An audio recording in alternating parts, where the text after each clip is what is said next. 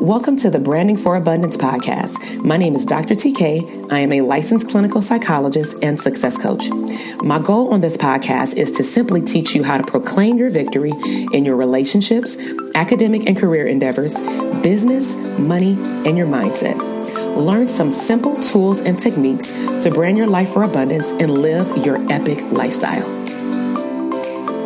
Hey, welcome back. This is Dr. TK, clinical psychologist and #1 branding coach for mental health therapists.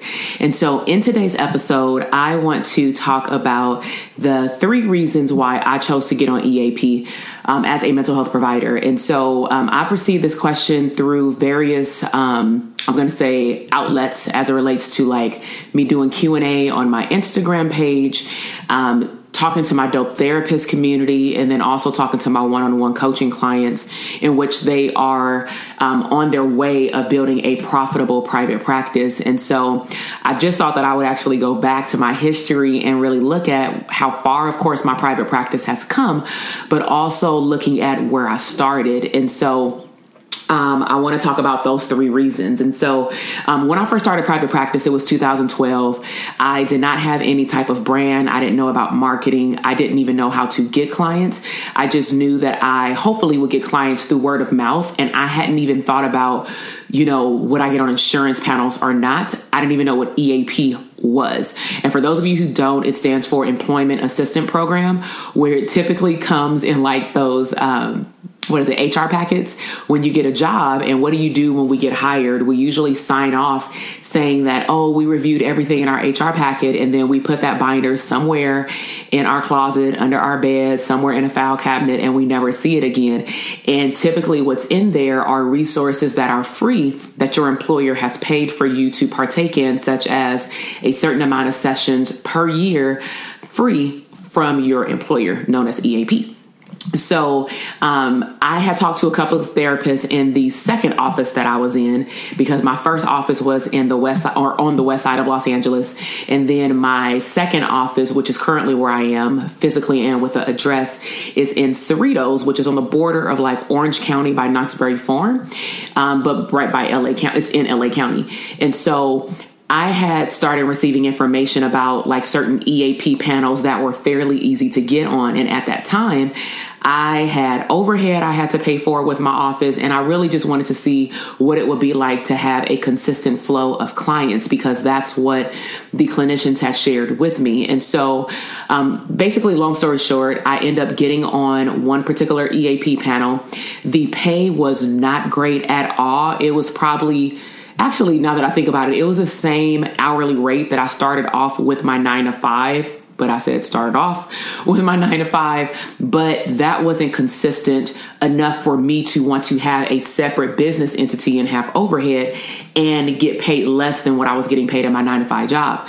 So what I decided to do is take a step, out on a leap of faith, and I just chose to do it. And so these are the 3 reasons why I did it. One, as I mentioned right now, was a consistent caseload. I wanted to see the private practice that everybody was talking about. I wanted to get the nonstop phone calls regarding people wanting to receive mental health services. And that is exactly what happened.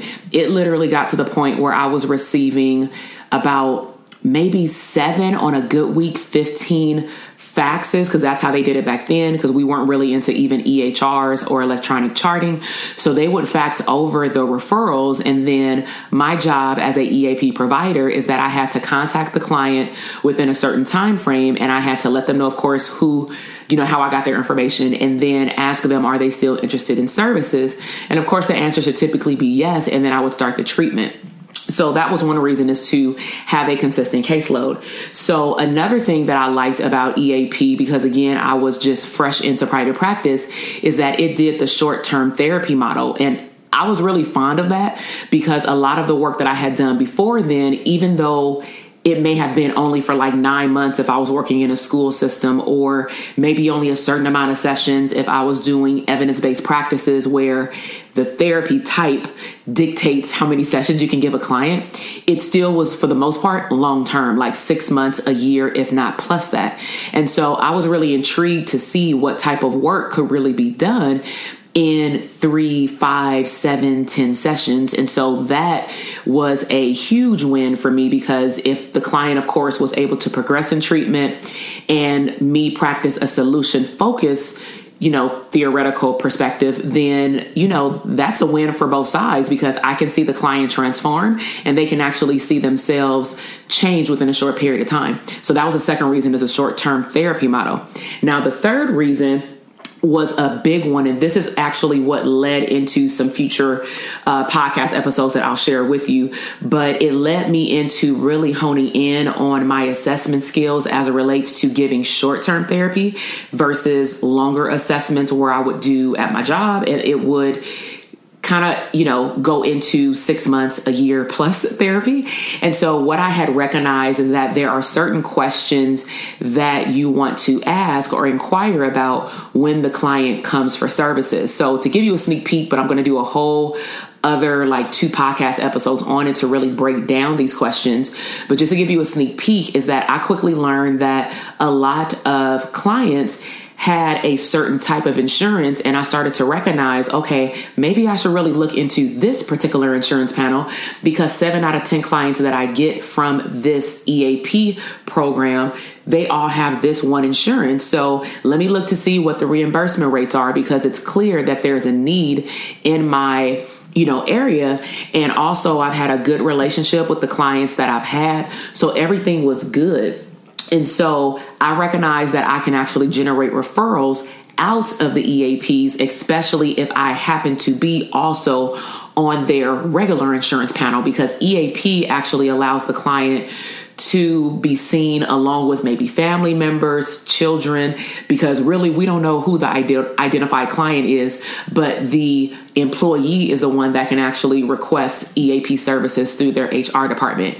And one of the luxuries I would say as a bonus is that it made the clients feel safe, because even as an employee receiving this free service through their job, they felt good that they can kind of talk about work and personal stuff, and this information would not get back to their employer. And so confidentiality still applied with EAP service, and it still does. And so if you have questions about building up a caseload, manifesting a profitable private practice, you want to learn how to brand yourself, you even want to know, should you be on certain insurance panels? Should you stay on certain insurance panels? A lot of these questions come up. So if you have those questions, please make sure to drop that in the comment box below. Subscribe to my channel.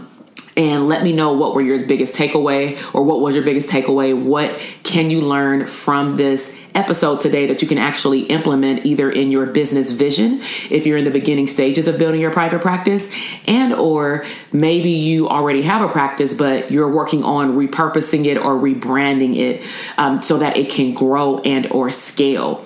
Now, if you want to go to a whole new level and you really want to brand your practice and you really want to see your business grow, meaning beyond 6 figures, okay, and or you want to leave your job, then I would highly encourage you to check out my private practice quiz. It is free. And from that quiz, it's going to assess the infrastructure of your business that has to be in place in order for your business not just to grow, but to scale. Okay. So growth is you're continuously making your revenue each month. You're hitting your revenue goal.